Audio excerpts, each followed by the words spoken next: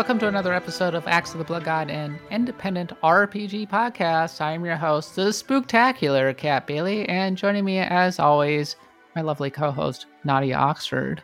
Hello, Kat. I am Nadia Boxford, as in a grave. There's a box that goes in the ground. That's the best I could do, sorry. Ooh, ooh. And who is our horrifying special guest? I'm Eric, like you're yelling, like, I'm scared. We're bad at this. Yes, this week is our RPG Creepypasta episode, so I thought I would set the mood with the beginning. Did you like it? I hope you did. But yes, we're going to be talking about all the creepy moments in RPGs and all the creepy legends of RPGs, because it is that time of year, Halloween, October. We're coming on up. We're in the process of playing Parasite Eve for a monthly game club that was announced not too long ago as part of our horror RPG themed week or month, I suppose. We also just recently did Tales of Vesperia. You can go find that over on our Patreon feed. It's for our Pantheon of the Blood God series. Go and listen to that. We had a great old time. If you enjoy the podcast, go ahead and leave us a review on the podcatcher of your choice. It brightens our day and increases the visibility of the pod. And if you enjoy the show, you can also check us out at patreon.com/bloodgodpod with all of our special episodes, including the Summer of the Rings, our deep dive into Neon Genesis Evangelion, and our Patreon Pantheon of the Blood God monthly series that is exclusive to our $10 listeners. We'll be getting to the news and the main topic in a bit, but first, what is our sacrifice to the Blood God in this most hallowed month? Eric, we'll start with you. You came to me first. You knew I didn't have any RPGs to talk about. The Blood God is preparing to smite you, Eric. I know. I have embargoed Blood God information already. The RPG hungers for RPGs. Or the Blood God hungers for RPGs. That's what I said. NDA of the Blood God looms over my head. The Blood God fears no embargoes. If you want to see blood, just break one of Nintendo's embargoes. You'll see it real fast. Oh God, the Nintendo ninjas will come for you. Oh, they will. Yeah, I've been playing Back for Blood, which is blood adjacent, blood related. That's good. RPG blood adjacent. Yeah, it's more Left 4 Dead. It's a lot longer than I thought it was, if that sounds weird to say. When I booted up the campaign, I was really shocked at how many maps and missions there are in there. I think some people are going to have maybe a little bit of beef with it just because it's not Left 4 Dead again. And you can never really go home, so that's just something you might have to take up with whoever it is you talk to. But I think it's competent so far. It's interesting. I think there's been a lot of really interesting stuff that I need to look into myself, because we've only had access for about a day at this point. We got in when the early pre-orderers did. Yeah, I heard about that. It maybe seems like a game you don't want to play by yourself. Let's put it that way. Is it spooky? It's more like you don't get achievements when playing offline, I think. That is spooky. I have not verified that for myself, but I've seen tweets going around saying as much. But more importantly, and very pertinent, the AI is just not all there. We were playing, a friend and I were playing last night, and we had two AI teammates, and we're trying to do this mission. If you did the open beta, it's the one where you go into the boat and you have to plant the explosives on the boat and then run out within a minute, and then the boat blows up to create like a gap in the bridge that the zombies can't get over, so the zombies stop flooding into the town. As I'm running down this boat, I hear my AI teammate go down behind me. I turn around and one guy's on the ground just pointing his gun in the air, but not really shooting anyone. And another dude is on the edge of the boat with zombies all around him, aiming at their kneecaps and firing and missing. And like, he's holding a machine gun. He's just kind of going like, boom. Everywhere. No, not even spraying. Like single shot, just like, boom. Aw, missed. Doom. Aw, not again. It was really sad, kind of. I wanted to leave them. Stuck.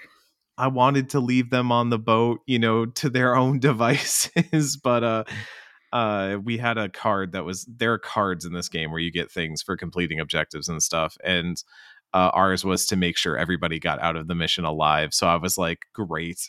You got to help the kids who need a little bit of extra help. Yeah. It seems like it could be fun as a group, and I had fun in the open beta that they had a while back as well when I was playing it with a 4-stack, but playing it with AI was maybe a little bit more eye-opening too.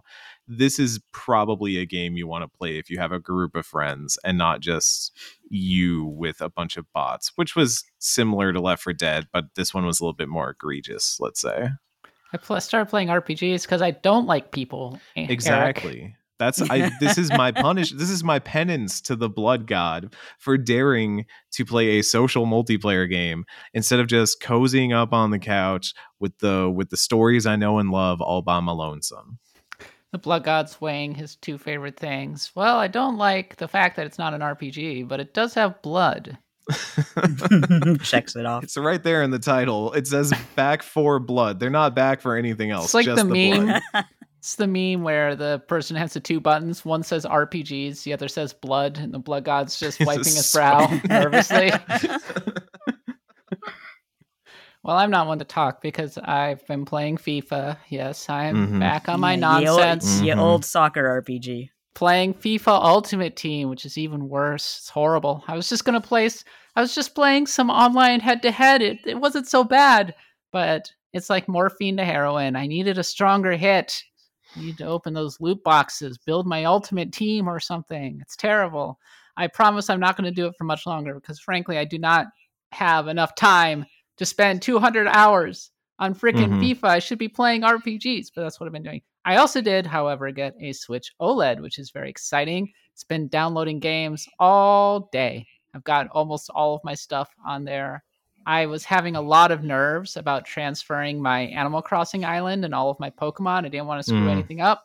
But thankfully, I have Nintendo Switch Online. For once, Nintendo Switch Online proved to be very valuable and necessary because it gave me access to cloud saves. And so I was able to transfer everything without any trouble. And let me tell you, that screen in person, once again, gorgeous. I love it so much.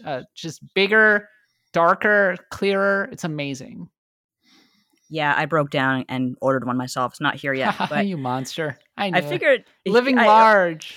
Living large. Well, yeah. I have to be, I'm being sensible about it. Like, first of all, it's a tax write-off. And that's good to have tax write-offs when you're freelance. It really is. Second, I'm getting older. My eyes aren't that great. I have a Switch Lite, and I find lately my eyes have been straining more and hurting more. And instead of doing the sensible thing and going to the optometrist, I'm going to drop like a bunch of money on a Switch OLED, and that'll solve all my problems. One's going to make you happier. Like, That's when true. was the last time you were at the optometrist and said, this is A+ gameplay? Like, never. But when you're holding that Switch OLED. I have to hand it to my optometrist. He does have, like, since I've been a kid, he's had this really amazing comic on his Bristol bulletin board where it's like, I am an insane eye doctor and I'm going to kill you as I sit here reading this eye chart. Like, you've probably seen it around. But I do have to say the best thing about my eye doctor is, like, you're both Scott Pilgrim fans, right? Oh yeah. Yeah, so I put on a new pair of glasses, and what I do is he says, tell me what you see down the street. And I always look at the sneaky D signs. That's what he has me look at. So the first time I ever put on a pair of glasses, the first time I could see, and the first thing I see, like in crisp, beautiful HD detail as a kid, is the sneaky D sign. So there you go. That's my first adventure as a seeing real person. sight. My first real sight with sneaky Ds. I hear their Tex-Mex is terrible. I've never been there. I've been getting a little more into Pokemon again lately, mostly because I got so caught up in transferring all of my Pokemon over. Like, that made me jump back into my game. And then I downloaded Pokemon Go, and then I was like, I'm going to just start transferring all of my Pokemon back into Pokemon Sword so that I can start filling up that Pokedex. Because I am actually kind of excited for Brilliant Diamond and Shining Pearl. It's there you go. generation's time to shine. Can't wait. Shine like a diamond. I'm actually not playing an RPG either. I'm playing Metroid. I mean, Wow. duh. Of course I'm playing Metroid. Wow. I mean, Metroid's kind of an RPG. No, There's stop, Eric. Stop. Eric, you're going to get fired. There's exploration. Days since we had the conversation about what's an RPG. Reset to 0. And we were going for a whole day there, Eric. Thanks. But yeah, I am thinking about picking up Parasite Eve. But sorry, go ahead, Nadia. Oh, I just really like it. I think it's a great game. Having It's fun spooky. with it. Good time It of is month quite for it. spooky. And I'm actually a little bit regretful that I'm not playing it on my OLED right now, but hopefully the Switch will arrive before I finish. That's a game to play on your OLED, let me tell you. You can really tell it is, yeah, because even though it looks fine, I feel like if it was sharper, like I'd really notice the details going on. Well, let's head in to the RPG news, and the top item, big shakeup with the Yakuza studio. Of course, that was where Yakuza Like a Dragon was made, and hey, we're getting a Yakuza Like a Dragon sequel. The only problem is that one of the primary creators, Toshihiro Nagoshi, will not be part of it. Yes, the rumors that he was leaving are true. It sounds like he's starting a new studio under the auspices of NetEase. Is that what I'm getting? So he is gone. Big changes at Yakuza. It's disappointing. I will say this. Franchises and studios are bigger than any one creator, even a creator as influential as Nagoshi. So I think the series will continue to be fine, except that he did bring a lot of people with him. So he wasn't the only one to leave.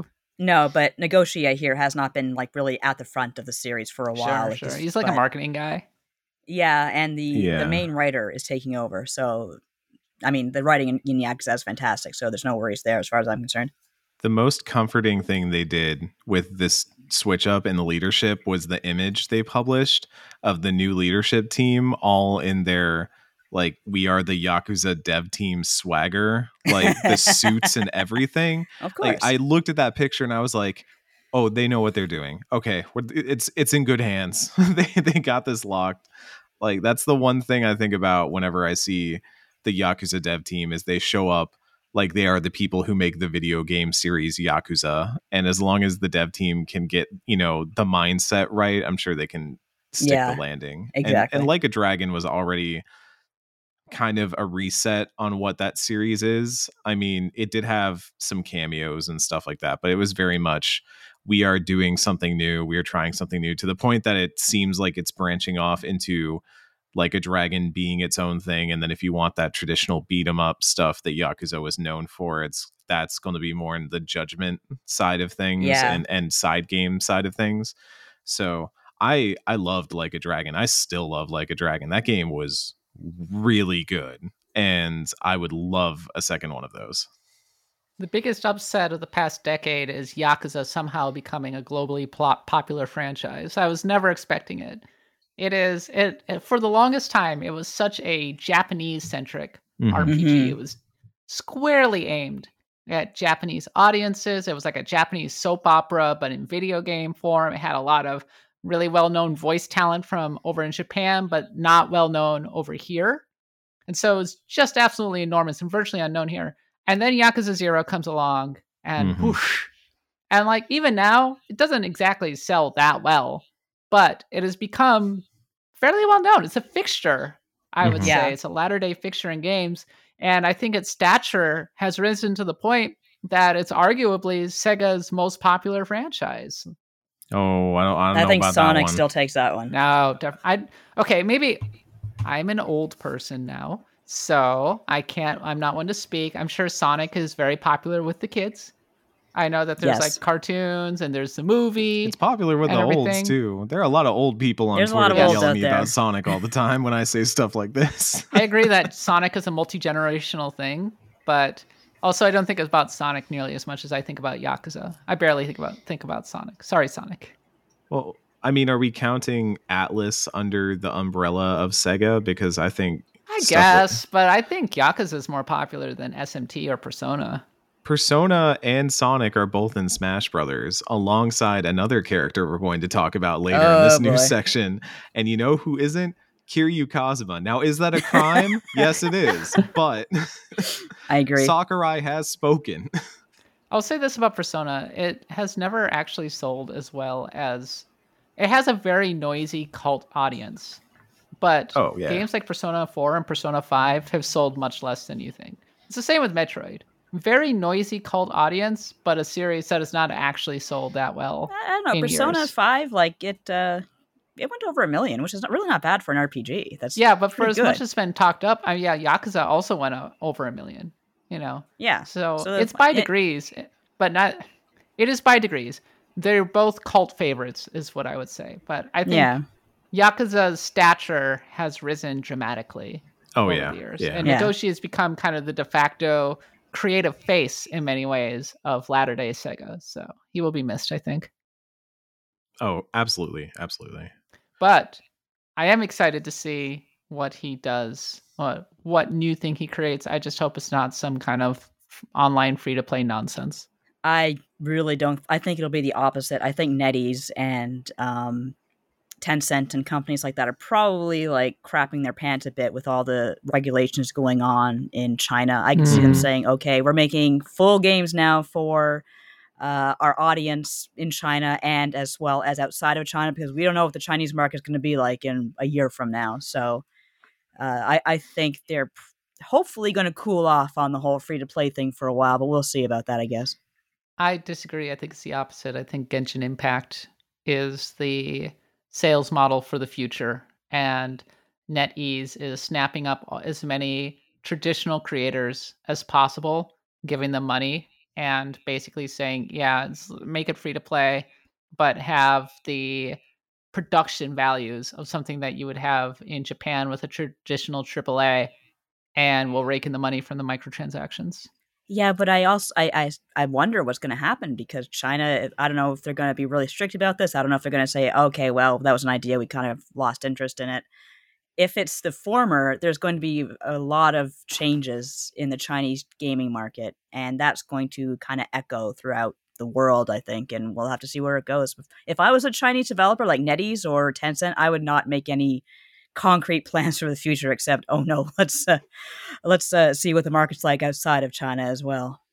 It's also a zero-sum game you end up playing with that anyways, because I think so many companies have started to realize that you can try to make the thing that everyone else is making, but that doesn't mean you can just steal the shares away from everybody else. Like, the number of hero shooters that have risen and fallen in the years since Overwatch can speak testament to that. But we're already seeing some prestige projects come out of the area, and more like things you would expect from, I don't know, like a PlayStation developer that is like, here is our prestige AAA narrative story driven project with super high production values. Like the one I'm thinking of, even though this isn't a NetEase or a Tencent or anything, is Black Myth Wukong, which we keep seeing footage of and looks freaking incredible. That's a sign of, you know, people wanting to develop the prestige projects. And I don't think you go for someone like Nagoshi if you're trying to make a free-to-play. I mean, maybe if you're trying to give prestige to a free-to-play game. So maybe that's the cynical reading of it. That's what I was saying, is like Genshin Impact was the game that combined the two. But Genshin Impact didn't need prestige to make it happen. Genshin Impact just needed to be, what if Breath of the Wild, but with anime waifus? Well, it's gorgeous, though. Yeah, but let's be honest with ourselves why we're playing it, okay? I'm not playing it. I don't really play it. I don't play it either. I'm just saying that the people who do are honest with themselves. There was that one person who was mad because we were crapping all over Genshin Impact, so I guess it can be mad all over again. It seems like a cool game. It also seems like a game that requires so much time investment, and I already have too many games in my life that have time investment. Did you know that there's a new Dota International that started 2 days ago? I have to watch the games. I gotta do that. God. Look, I'm the one playing FIFA, so I'm not one to talk, but and I'm a 14 addict. All right, let's keep going with the news. This isn't RPG news per se. It's more RPG adjacent, but Sora is the final Super Smash Bros. Ultimate character. All the Kingdom Hearts fans, you did it. Congratulations. Your boy is in Super Smash Bros. Lots of excitement, and I guess it just goes to show the crossover appeal of Sora. Another frickin' sword user. He's got a Keyblade, Eric. It's a Keyblade. It blades in the word. He still bludgeon people with it. And if you get stabbed with that thing, you're not going to be okay. It looks pretty rough. Yeah. Well, it shoots fire and stuff. Yeah, when Mario reached into the fire, I was thinking, oh, Dark Souls? That would be a real coup. But that'd be furtive cool. Pygmy. Yeah, let's get Solaire in here or something like that. Yeah. No, you get Dark Side. You get Dark Souls guy in there, but you have Solaire be an assist trophy. You have Solaire be an assist trophy or an attack. No, yeah, Solaire would be a little Mii fighter. That would actually be adorable. Solaire would be your forward special. Yeah, he just pops out and just like praises the sun. Praise the and sun. Just like Praise launches the sun. him into the air. Praise the sun. Sora is neat. I mean, it also felt like the safest choice. Yeah. So that's like part A of why I don't sound very excited about it, is because of all the things that they could have gone with. I was like, yeah, that makes the most sense. And look, I'm an ex Kingdom Hearts fan. I love that series, and then I played Kingdom Hearts 3, and now me and that series are taking a break and seeing other people. You divorced Kingdom Hearts because of 3? Yeah. Why did you hate 3 so much? Where do you want me to start? We have a lot of podcasts to record, and I don't know. So Katie was a big fan of that one when she reviewed it. We talked about it at the time. Oh. I thought it was, first of all, you're basically retreading the entire plot of the preceding game, which, by the way, is not Kingdom Hearts 2. It's Kingdom Hearts 3D Double Dreams Never Die Decoded. Dream Drop Distance. Yeah, that one. You're literally doing the same plot from that one again, because the plot of that game was, oops, we messed up the plot of this game. We got to do it again in the next game. And then you go through the entire thing where it's just, okay, we got to get all the Disney worlds out of the way. That's literally, at least in Kingdom Hearts 2, they found ways to try and weave the organization plot into it. In Kingdom Hearts 3, they had no pretense of doing that. They were just like, here is literally the movie Tangled, and you're going to play through it. I kind of noticed that with, like, I didn't play it, but I saw some of the scenes like Frozen. It's like, here's Frozen, and Sora just happens to be there watching Elsa sing. It's kind of strange, actually. My wallpaper for a while was Goofy looking very downtrodden while it said, the snow runs quiet on the mountain tonight. It's like, and then you get to the end of that game and they're finally like, okay, we're going to give you the payoff that you've been waiting for. And they just start throwing so many random things that have never existed in this world prior. Like, here's God, by the way. Here's God. Who's God? Is it like Walt Disney's head? Yeah, no, it's like a small cat creature. It's very strange. And then they introduce a thing that is very blatantly, like, at least I feel, was a near thing that happens. And it was, here's how we get all the Kingdom Hearts Union Cross stuff into there. And that was kind of neat. But then they're like, well, we spent the whole game gassing up Kairi, and Kairi's going to be a Keyblade user and a Keyblade wielder. She doesn't even get to fight. She spends the whole thing being a damsel in distress. It's the worst. Kairi was going to finally hit people with a Keyblade, and she never got a chance. Eric is really invested in this. And you know what? I'm here for it. I'm here for that passion. But that's part A. Okay, part A. Part He's going to do a freaking PowerPoint presentation on the podcast about why he hates Kingdom Hearts now. Next slide. Why Sora doesn't deserve rights. Next slide is, did you see the music selection they got for this? Yeah. It was another, like, if I'm being honest, it felt like when they brought Cloud in and they were like, we got tracks, and that's what it felt like. Is I love Kingdom Hearts music, and I didn't exactly expect them to get Disney songs, because that is, and people have posted on Twitter and stuff the links they went to take the Disney stuff out of it, and I completely understand that aspect of it. That makes tons of sense to me. The flip side of that is, could you not at least get one Hikaru Utada song in there? Like, their music is so critical to what so expensive, Kingdom Hearts though. is. My God. So that's one. why I'm confused. Just You would one. go with Sora, because the licensing is so prohibitive. Nintendo couldn't splurge for the last Smash character. Because I knew that it was going to be probably a safe pick, but did not think Sora, because that would be very, very expensive, and Disney is a real bear to work with. I mean, when Kingdom Hearts was first a thing, Disney, if not mistaken, was very, very poor, and they were selling the rights to whoever would, like, give them a penny. And so Square Enix was like, hey, we have an idea, and Disney was like, go for it. And then by the time Kingdom Hearts 3 comes around, Disney's dictating everything that can and can't go in that game, so yeah, it would be a real pain in the butt to work with Disney on this. At the time I tweeted, like, the best Sakurai presents was Terry Bogard and the history of King that of was Fighters. Funny. That was and great. That was kind of a subtweet of Sora, because it just felt like that presents was a love letter from Sakurai, and the scale they went to, and it was a scale that they were only going to get was with SNK, where they go in and they're like, we don't just want King of Fighters music, but we want, like, wasn't there Metal Slug music in that pack or something like that? There was so much SNK music in that pack, and there were all the characters from King of Fighters. They all show up as cameos in the back, except for for Nintendo reasons. Boing boing. But like, that was it reminded me of what Smash can be to like represent a character on, you know, the fictional Mount. Why can I not think of the name with the presidents and the faces? Mount Rushmore. There we go.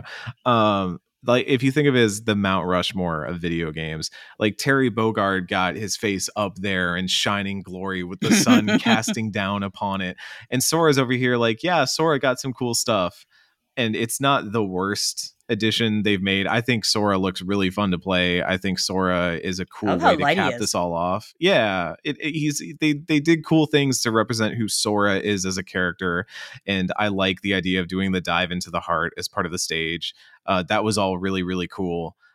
I wanted them to like really go out with a big fanfare celebration of, yeah, you didn't think we could get all this, well, we got it. And instead it was like, yeah, we got Sora. It's like, what'd you get with Sora? Some stuff. Got Sora. I have a feeling they're not showing us the full final Smash. I think that Goofy and Donald show up, but given how like stingy Disney is, they probably didn't want him in the presentation. It feels like something was cut. And if you notice, Sakurai said, I want you to see the final Smash for yourself. And then they showed something weird after that. Yeah. But it wasn't, it felt like it wasn't the full thing. And we'll see that once the Sora's actually released. I'm really happy for everybody who desperately wanted Sora. I personally think Sora's pretty boring. I would have rather had somebody like Phoenix Wright, or I don't know. I would have loved Phoenix Wright.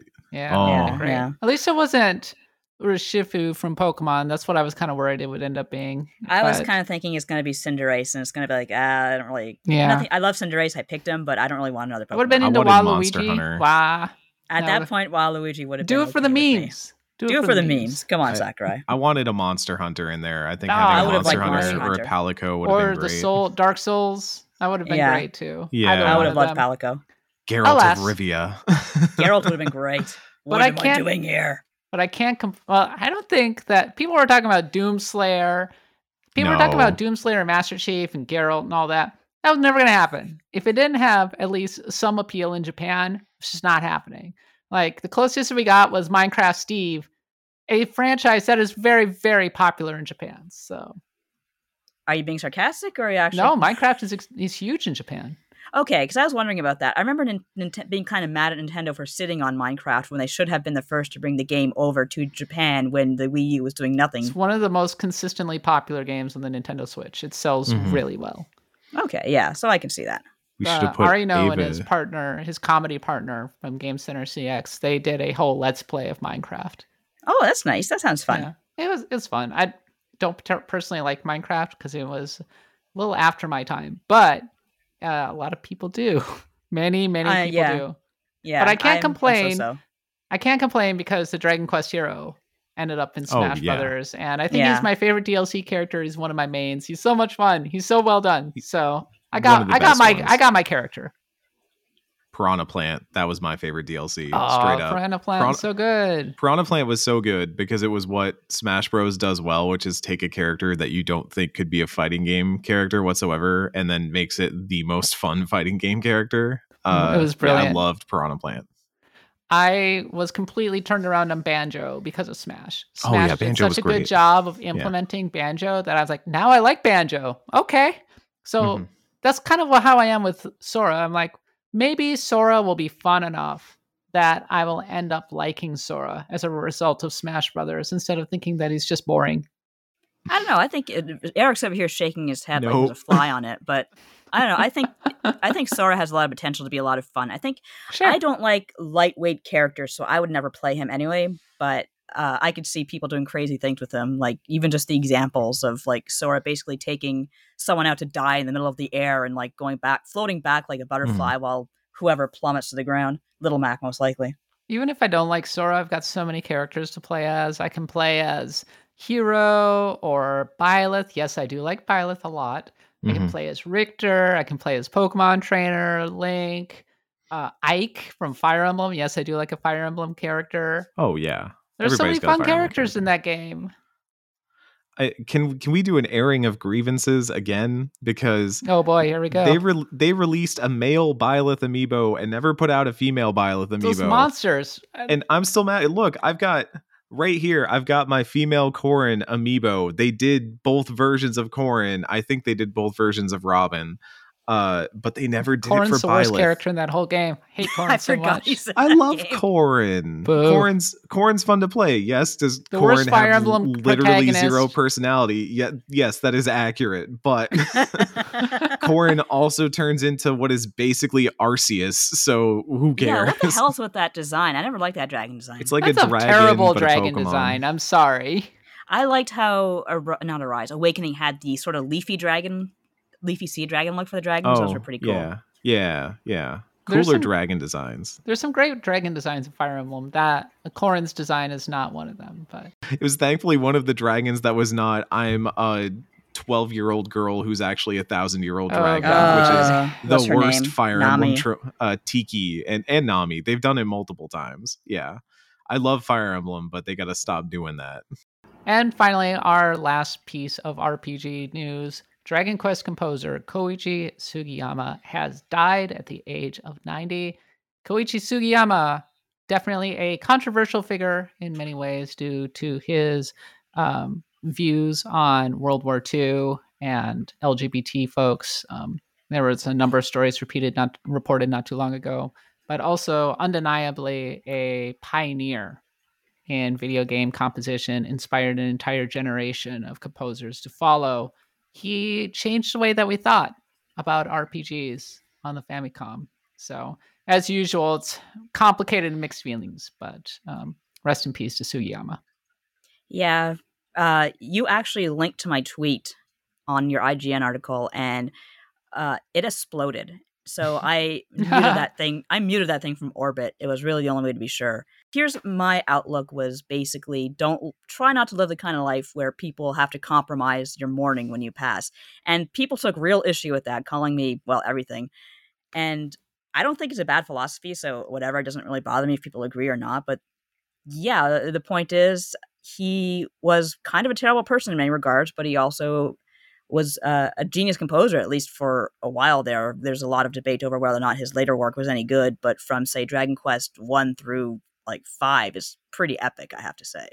Even 8 has a fantastic soundtrack. Yeah, most of my connection to this music, honestly, because I haven't played many Dragon Quests, I don't have an extremely nostalgic connection, but obviously being aware of who he was as a person and the person he was, not even just privately, but very publicly. That's kind of the thing. Yeah. There is a distinct difference. Yeah. There really is, because it's not like, it'd be bad enough if he was just someone's old racist grandpa, but he took out a full page ad in the WAPO calling out America for saying, hey, Japan, maybe having Korean comfort women wasn't the best idea you ever had. Mm-hmm. And he got really mad about that. And I think he signed on to it. I don't think he took out the full page ad. I think he signed on to the ad. I don't know if he signed on to it, if he wrote it, but he was definitely deeply involved in that thing. He was involved with it in some way. And yeah, so that's a little bit beyond the beyonds there. That's my whole thing with it, is just if someone was especially loudly and publicly the person they were and held the beliefs they were, and people didn't like that because it, dig deeper into what, historical negationism and stuff like that is if you want to learn more at your local library, kids. But I really liked what you said, Nadia, which is just, if you don't want to have that happen, live the kind of life that doesn't cause your, passing and greatest accomplishments to have an asterisk next to them. Exactly. And there's a big asterisk next to it now. That's what it comes down to. And people do contain multitudes. People contain complexities. And I also think boiling that down to complexities is underdoing it. But that's it at the end of the day, is we remember people as they were. And, for all their faults and their achievements, that's who Sugiyama very publicly was. So I think there's obvious questions now about the future of Dragon Quest music in terms of, where do they go from here? Because there were very public disputes over the music in Dragon Quest 11 and stuff like that. So I think Dragon Quest 12 is still supposed to have some of his music in it, but as far as the series future from there, as far as any other games, fingers crossed for Dragon Quest Builders 3. Yes. It's kind of a big question mark as to where all this goes and how his estate gets involved and how they feel about it. Sugiyama's legacy reminds me a lot of the co-creator of Space Battleship Yamato. He was an infamous nationalist. And there was a certain generation of Japanese folks, and actually younger Japanese folks, who are ardent nationalists and hold many of the same views as Sugiyama. So he definitely falls into that particular bucket. But I will say that the anthem of Dragon Quest is one of the, still one of the most stirring in gaming, So. It really is. Like, I haven't played Dragon Quest 11 in a while, but when I do, I just listen to the whole thing all the way through. Like, the opening movie is fantastic.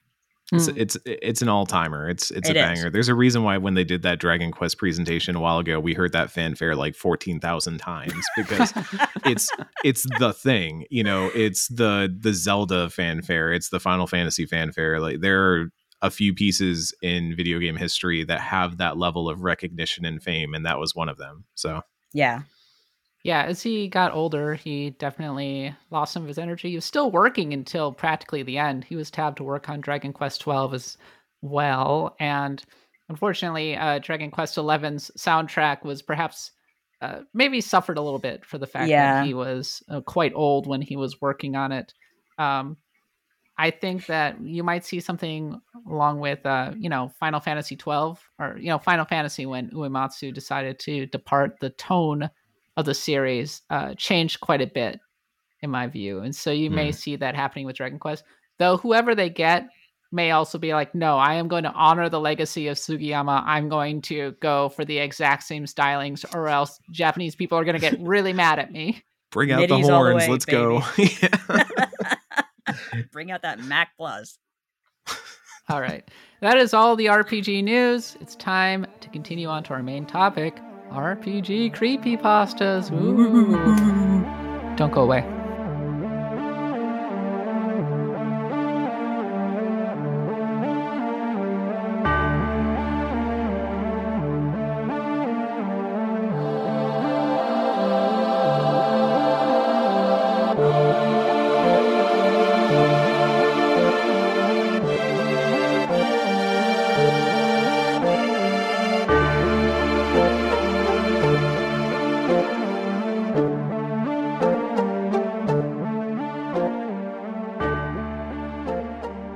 Okay, it's time for our discussion about RPG creepypastas. Yes, creepypastas are kind of a thing that, we've always had ghost stories, one way or another, going back a very, very long way in our history. People like to be scared, and creepypastas were a very specific kind of internet, kind of urban legend, I want to say. The story about the hook in the car, that kind of thing. Slender Man is a great example of the OG creepypasta, right? So, and then a lot of people started coming up with urban legends and ghost stories around video games, and RPGs were a popular topic, especially Pokemon, interestingly enough. I think because of Lavender Town. Lavender Town was a big reason. Here's my theory behind why so many creepypastas are based around video games. Number one, of course, they're a medium that a lot of young people are into, so that's just, they kind of gravitate towards it. It makes sense. Number two, I don't know about you guys, and especially you, Eric, because you're more of a youngster, but when an NES could kind of, break down and kind of blare at you and make scary noises, like, that can be kind of creepy when you're a kid. And you know what?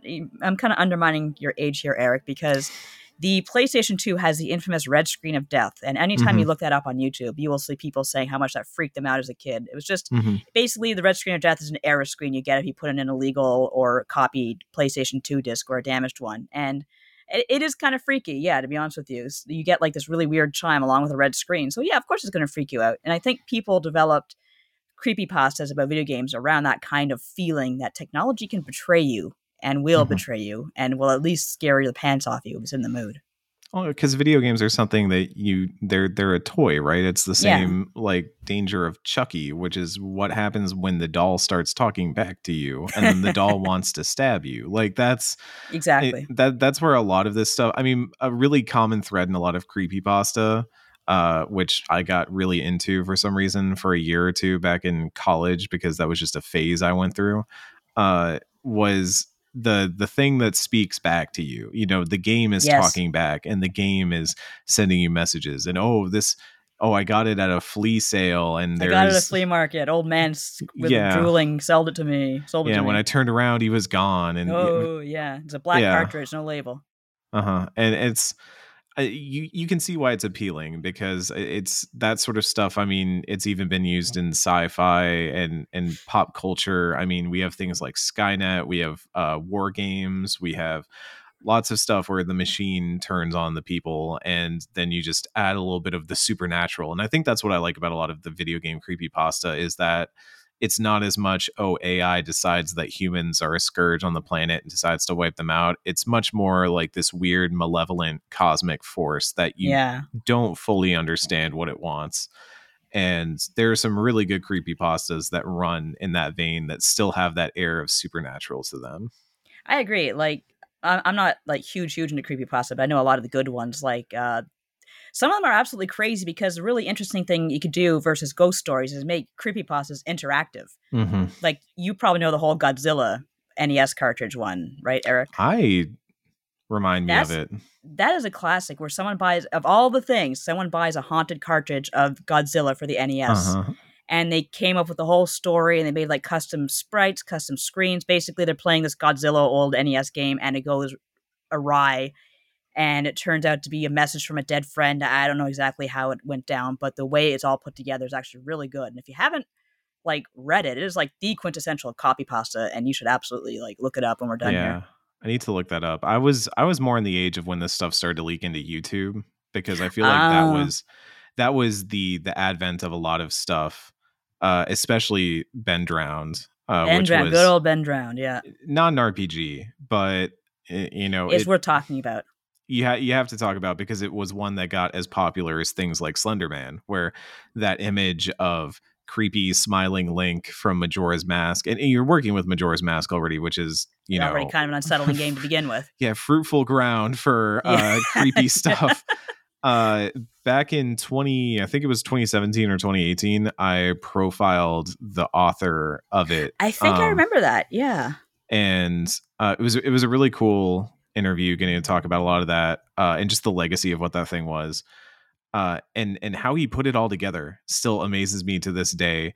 It was a mix of forum posting and modding and all these different things that just kind of coalesced, and there was an element of users kind of giving advice to this person, because there was an air of, what's the keeping up the facade in like wrestling or whatever, there's an air of kayfabe to it. I don't know if you say kayfabe or it's a work.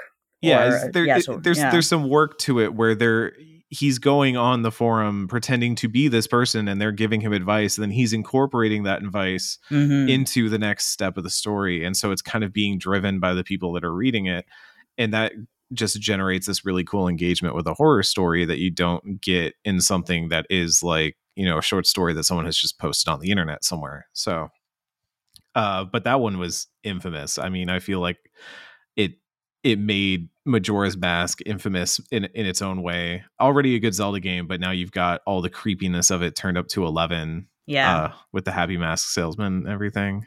The best creepypastas are the ones that have an air of believability to them. Yes. Like when I was going and searching for creepypastas, a lot of them were just like, I wrote a creepypasta, and it's like, no, this is just a lame ghost story. Stop. Yeah. But stop, child. Don't do anything creative ever again. The original Pokemon Black story, which I think has been kicking around the internet for a long time. This notion of like, I discovered a cartridge at a garage sale, and it was black, and it didn't have a label. And it was called Pokemon Black, and I was just playing it. And in this game, you have a ghost with you, and every time you kill a Pokemon, like, they die. And by the end of the game, the ghost comes, and now it's attacking me. and all of my Pokemon are dying. And like the way it's written is in such a creepy way that even if you don't think it's real, it feels like something that could have happened. So you're going, whoa, my God, what a disturbing game, right? So, and to the point where people actually went and made it. People went and made the creepypasta version of Pokemon Black. Yeah, I have seen one of my personal favorites is Pokemon Lost Silver, which someone did make. And that's just what I was talking about earlier about technology kind of glitching out and freaking you out. Like, it has a lot of examples of that. It's just really uses the minimalist, the minimalist air of Pokemon Gold and Silver to its advantage in the most like amazing ways. Even things like hearing certain songs outside of their context, that can be freaky. Like hearing the unknown song from Pokemon Gold and Silver accompanying you wherever. That can be very unsettling. Going up to the mountain and challenging Red and seeing he has no head and Pikachu is crying. That sort of thing is kind of creepy. And Pokemon Lost Silver is filled with that kind of stuff. It's not a very long demo, but it's pretty good. I actually talked to the guy who made it, and he said he actually. I thought at first it was a ROM hack. He said no, I made it from the ground up. This isn't a creepypasta per se, but it's a really disturbing story to the point that it's almost like a real life creepypasta. Mm-hmm. Yeah. The Final Fantasy VII house. Have you heard about this? Oh my God, the Final Fantasy VII house is absolutely off the rails. You want to talk about early internet legends, that's the number one right there. My God. My friends and I just say the Final Fantasy VII house. Woo! Was that the one where the guy who thought he was Hojo was trying to inject green stuff into his roommates, and he went to the pharmacy and said, "I'm a diabetic," and the pharmacist said, "Sure you are, get out of here, junkie." So he couldn't inject Jello or whatever he was going to put. It was supposed to be Mako, but he was going to put like something green in the veins of these roommates. It was so out of the. It has all of the makings of a good creepypasta. It does. A trans runaway finds an online community that's really into Final Fantasy VII, moves in with them, and they're like, "No, we're really into magic. We're doing like fairy rings." But it's like also horrifically abusive. That it's become like this crazy kind of cult going on here. Everybody has nicknames based on Final Fantasy VII characters. People are being injected with Jello, as you were saying. Like it's a really messed up story, but at the same time, because I mean there are plenty of cults, but it has a very specific internet bent to it. It does. I could read that and say, yeah, I could absolutely see that happening with some people I've known on the internet. That is absolutely achievable. I could see myself having ended up in something like a Final Fantasy VII house when I was in college if I had fallen into the wrong group, because exactly I was very online. I was very much adrift at that time, and I was looking for somebody to latch on to. And thankfully, I found the person who would become my partner. And she like really pointed me in the right direction, I think. But that if I had fallen in with the wrong group, absolutely, I could have ended up with something like the Final Fantasy VII house. I was so online back in 2002. I was so looking for a community. So anyway, I don't mean to get dark with this. I was just like going, ah.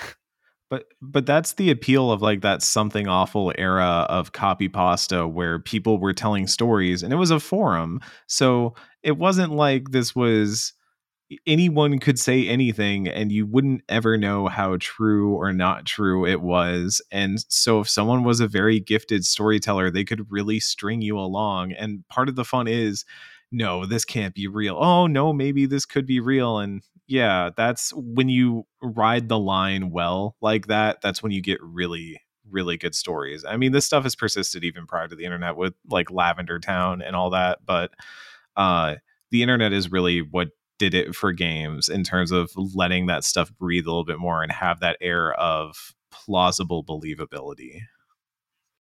Lavender Town is a good example of that plausibleness, for lack of a better term, because yes, the rumor for Lavender Town is that a bunch of kids in Japan were playing Pokemon. They listened to the Lavender Town theme, which is pretty spooky on the original Game Boy.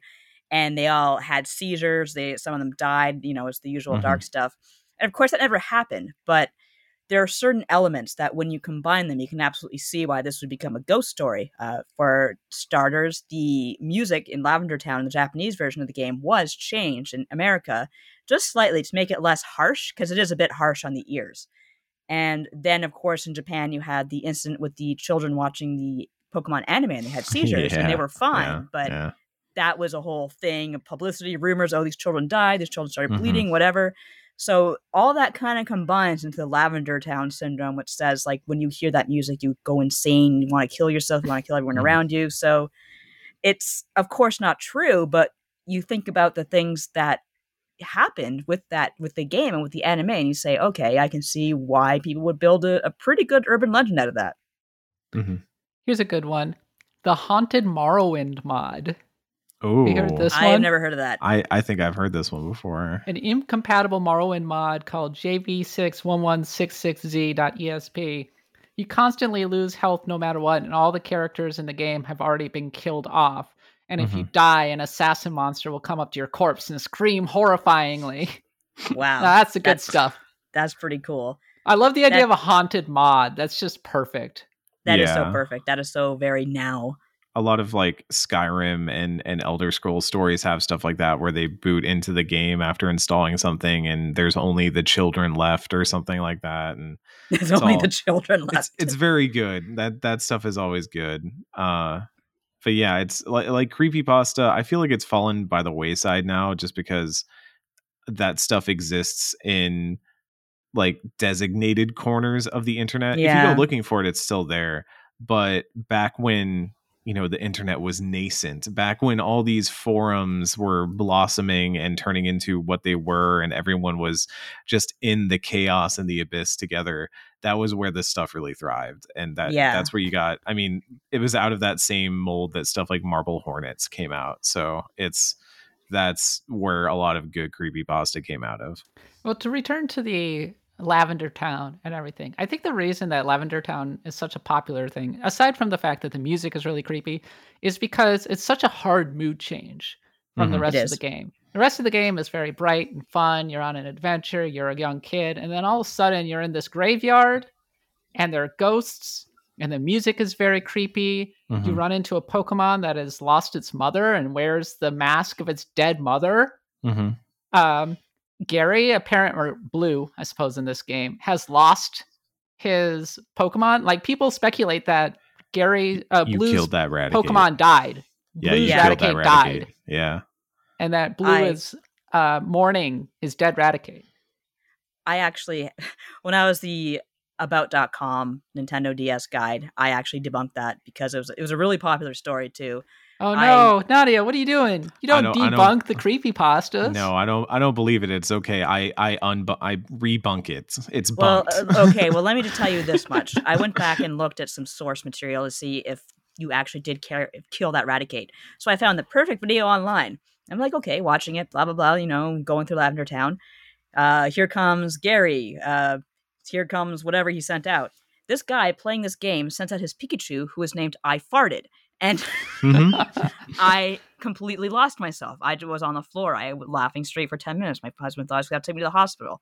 And then he just he named his Doduo Krunk, and I don't know. It was just the names were perfect. But Pikachu, go! I farted. Like, it's just. Anyway, the point is, I won't debunk anything from now on. I just wanted to talk about the Pikachu named I Farted. And Good story, Nadia. Thank you. I farted, killed Raticate. He did. Okay, there we go. There's our creepypasta. But there was another one that was attached to it. It was the Buried Alive story. Have you heard of this one? Oh, is that the one with the hand sprite? Because that's kind of creepy, actually. It was originally meant to be a decaying corpse that was supposed to have been hidden code. Yeah, of course. Hidden code. And if you managed to defeat this character, the game would freeze since there was no script set in place if victory was achieved. This is all on the gamer, by the way. However, losing to this boss is a whole other story. A game over screen would appear, and a sprite of the player character being dragged into the ground by the Buried Alive model could be seen. Very spooky. I actually think that one of the reasons Lost Silver is so freaky is because the moral is gold dies unnamed and alone, and you're stuck in 4 walls, and you can't do anything ever again until you reset the game. It's just a little bit creepy. I think that another reason that RPGs are great sources of creepypasta is, aside from the very healthy modding community, which we already saw with Morrowind, so you could theoretically go out and mod practically anything in there, and it's kind of believable. They are such big, sprawling, crazy masses of code with all kinds of hidden corners that you could say to somebody, oh yeah, this is totally in the game. And people go, what? That's insane. No way. And you're like, oh yeah, it's totally how it is. Especially back in the day before people could disassemble codes and find secrets. Like the earliest, one of my earliest internet memories is just going on there and finding all sorts of crazy rumors about how this is how you revive Aerith. We swear to God it's true. This is how you revive General Leo in Final Fantasy VI. We swear to God it's true. This is how you do any number of crazy things in Chrono Trigger, because that game had so many loose ends it didn't tie up. Shala. I like this one. Random numbers in Fallout 3 predicting real life events. Oh, that sounds familiar. Like the death of Gary Coleman in the BP oil spill. People just love taking those numbers and taking numbers and just figuring out ways to apply them to things. It's, to connect them. Humans are weird, gotta say. They really are. I mean, we love the unknown, right? Yes. There's so much in the world we don't understand, and that scares us. We don't know what's at the bottom of the ocean. We don't know what's out there in space. Though. Like the idea that we're on this, floating on this massive ball of water. We don't know what's at the bottom. That's so amazing. Just all we know is that sometimes whales dive and they come back missing huge chunks, and that's pretty cool. And what's killing the whales? We don't know. That's what's the fun of it is. I know my sister would probably want to kill me right now because she went to school for marine biology and she knows what is killing the whales and she's hiding it from you. Oh, I'm jealous. Yeah, no, it's like there's so much unknown in life, and yeah, it's weird to be macabre about stuff, but also like there's kind of some fun empowerment in just scaring yourself. It's the same reason we get on roller coasters, you know, it's the wanting to experience the thrill of the unknown and all that. So and also like horror stories are really fun to write. If you are a writer person, like I've had a lot of fun writing horror stories in my time. Yeah, so. I like writing horror stories. We know so much now. Once upon a time, we didn't know a lot, actually. There's a good story about somebody who discovered a small Eastern European country in an encyclopedia and became completely obsessed with it in the late 80s. And we're like going to the library, and then they were starting up correspondences with these people, and they're like, what is this place? This is insane. I had no idea this was a thing. And they wrote a whole book about their quest to go to this country. And today, you could just go on Google Maps and you could click on that country and go and look at some pictures of it and go, oh, okay. Interesting. Neat. Right? It's a place. But so the internet is this font of knowledge that is going to tell you practically everything. Like we have a supercomputer in our pocket that you Google whatever, and you're going to learn anything you want. You can debunk so much information, so many urban legends debunked through Snopes or whatever. But in the darkest corners of the internet, in these forums, in other places, chat rooms, Discord, Twitter, you can still spin a good ghost story that can't be fully debunked by Snopes or whatever. Some of that is bad because a lot of misinformation gets spread on the internet as well. Just a little bit. Just a little bit. But at the same time, it's fun to feel kind of afraid, to feel kind of scared. Yeah, you need to have that little bit of thrill in your life sometimes. Like Eric said, it's like riding on roller coasters, which I can't do anymore because they make me nauseous, so I got to read a good ghost story to get scared. All right, well, let's talk about some of our favorite creepy moments in RPG history. Nadia, Earthbound. Very creepy RPG. Earthbound's finale, the whole thing is very creepy, and not just because it has like the kind of existential horror thing going on with Gygas threatening to devour the world, but also the utter failure of adults to protect these children, and because they're so busy being terrible to each other, and that's kind of frightening on its own. One of the first things you really do in this game is go to a cult where they're going to sacrifice what's the name of the girl, Paula, as like because she's got psychic powers, and yeah, it's basically a cult full of adults preying on children, and it just kind of keeps that tone up for the rest of the game until you finally get to Gygas, who is literally interdimensional horror. Pretty much just the whole thing lifted from Stephen King's It, which is, of course, one of the best horror stories ever written. So there's your source material right there, I suppose. But the music, I don't think it's nearly enough praise for as much tone as it sets. Like, if you go into a cave in Earthbound, you usually don't get music. You just get these weird echoes of monsters in the background. And it's very mood-setting stuff. And it's just a good example of what Earthbound is all about. It is a very subtle sort of unease versus an actual, boo, scary sort of thing. The best horror is the kind that's kind of ridiculous, has you laughing, you're having a good time, and then it gets really creepy. And like some of the movies that I'm thinking of, Shaun of the Dead, a movie that for the most part is pretty ridiculous. It's a comedy of errors. But then when they're in the actual Winchester, and then it starts getting, and the pub is dark, and there's no power, and the TV isn't working, and all the zombies are outside, and everybody is starting to freak out, then the mood whiplash really starts to get to you, right? That's the best kind of horror, in my opinion. That's kind of what Earthbound specializes in too. Going back to that for a second, That's why I brought it up, was because Earthbound, again, you're like going, oh, this is kind of a light and fun. This is kind of messed up. Anytime you start saying that's kind of messed up, that's my favorite kind of horror. Because when you get to Threed, the town, you have everyone just kind of corralled in a circus tent. And of course, circuses are always creepy by default, especially if they're abandoned.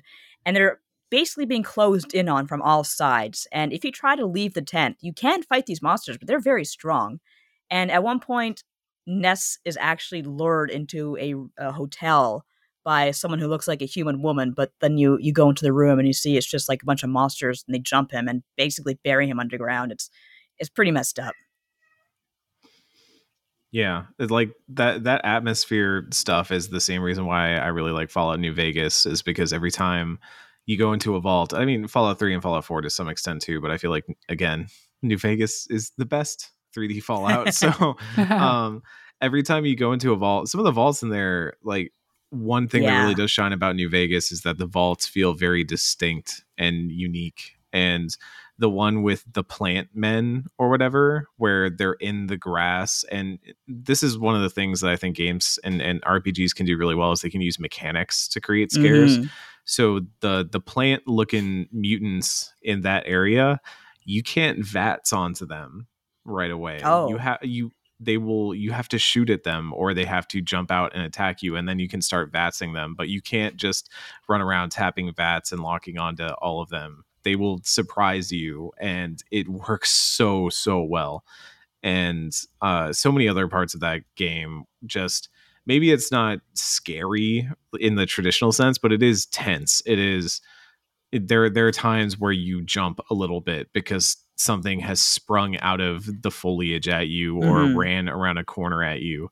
And like even the DLC, like Dead Money and stuff like that, has some really freaky parts in it that are just, Fallout New Vegas, fantastic game.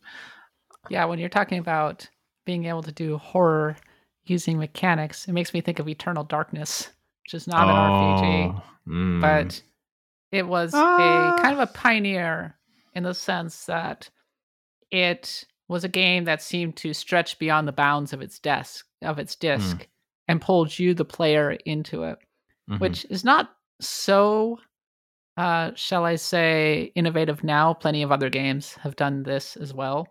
But at the time, those little tricks really messed with you. It was great. I was just going to say another one that does it is, if you've played any of Daniel Mullen's games, so he made Pony Island and The Hex, and is coming out this month with a game called Inscription. He does very, very creepy meta genre bending games. And The Hex is, if you want to go in completely unknowing, just don't listen to this part, but it's about this bar where all these protagonists of discarded games from a video game creator have been hanging out and meeting up, and you kind of go through each of their games and see why each of them has come to dislike their creator. And the RPG one, specifically has some really cool moments that I don't want to spoil, but does some really cool things with bending the mechanics of an RPG to be horror based, or at least be shocking in a way, and upset like what you would normally expect from a game like that. There's so much cool stuff that you can do because it is an interactive medium, and you have that space to play with, where it's not just you watching something or you reading something, but you're actively taking part in it, and then it can kind of take part in it with you. The machine can talk back to you. So, well, speaking of that, Eric, maybe you agree with me on this one. I would say one of the freakiest places in an RPG ever, the True Lab from Undertale. Oh, yeah. That freaked me out because I was talking earlier about machines, I just said, turning against you. And when you fight, like, this is spoilers for the true ending of an Undertale, so just so you know. You go to the True Lab and you're fighting the amalgamations and just how twisted they are and how they actually are separate monsters. Like, it's actually really, really clever how Toby Fox did it, but also extremely, extremely freaky.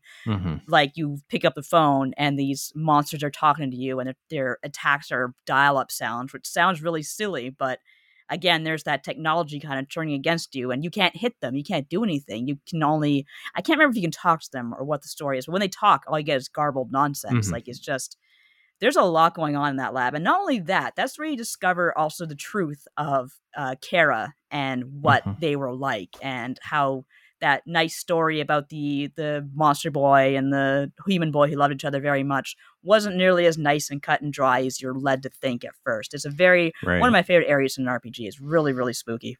Even the neutral ending has some really freaky stuff with Flowey turning into that weird Photoshop Flash monster and stuff like that.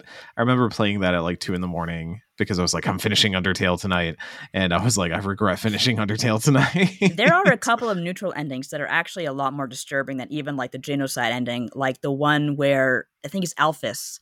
She says, everyone's dying down here. We're just waiting to die in the cold and the dark because you've killed all the leaders. You've killed everyone, any hope they have of getting better, but you escape. You didn't like kill absolutely everybody. So Alphys is basically just waiting to die with all of her friends who are left. Although most of them are gone themselves. Like, you killed them. And there's also the one where you are talked to by Sans himself, and he says everything's cold, everything's dark, everyone's waiting to die. Then he says the last thing he says to you is "see ya," which implies he's coming after you, and his eyes go dark. So yeah, that was something else. Even like, have you played Deltarune Chapter 2, specifically the Snowgrave route? Oh, okay. Yeah, so I'm waiting on that one. Folks at home might know, but there is an alternative route, which in Deltarune Chapter 1 you could kind of do whether you want to be aggressive or pacifist. Yeah. But Chapter 2 is where they implement an actually different route, and it's very different than what you would expect from the No Mercy / genocide route, where it involves getting one of your teammates to do all the bad stuff instead. Oh, that sounds Undertale-ish. You're just the one kind of like getting them to do it, and some bad stuff happens, and there's some like really nasty implications involved with it, and it's dark in a way that I'm like, I don't know where Deltarune is going from here, but I'm fascinated to see how this carries forward into the next few chapters. Eric, did you ever play Omori?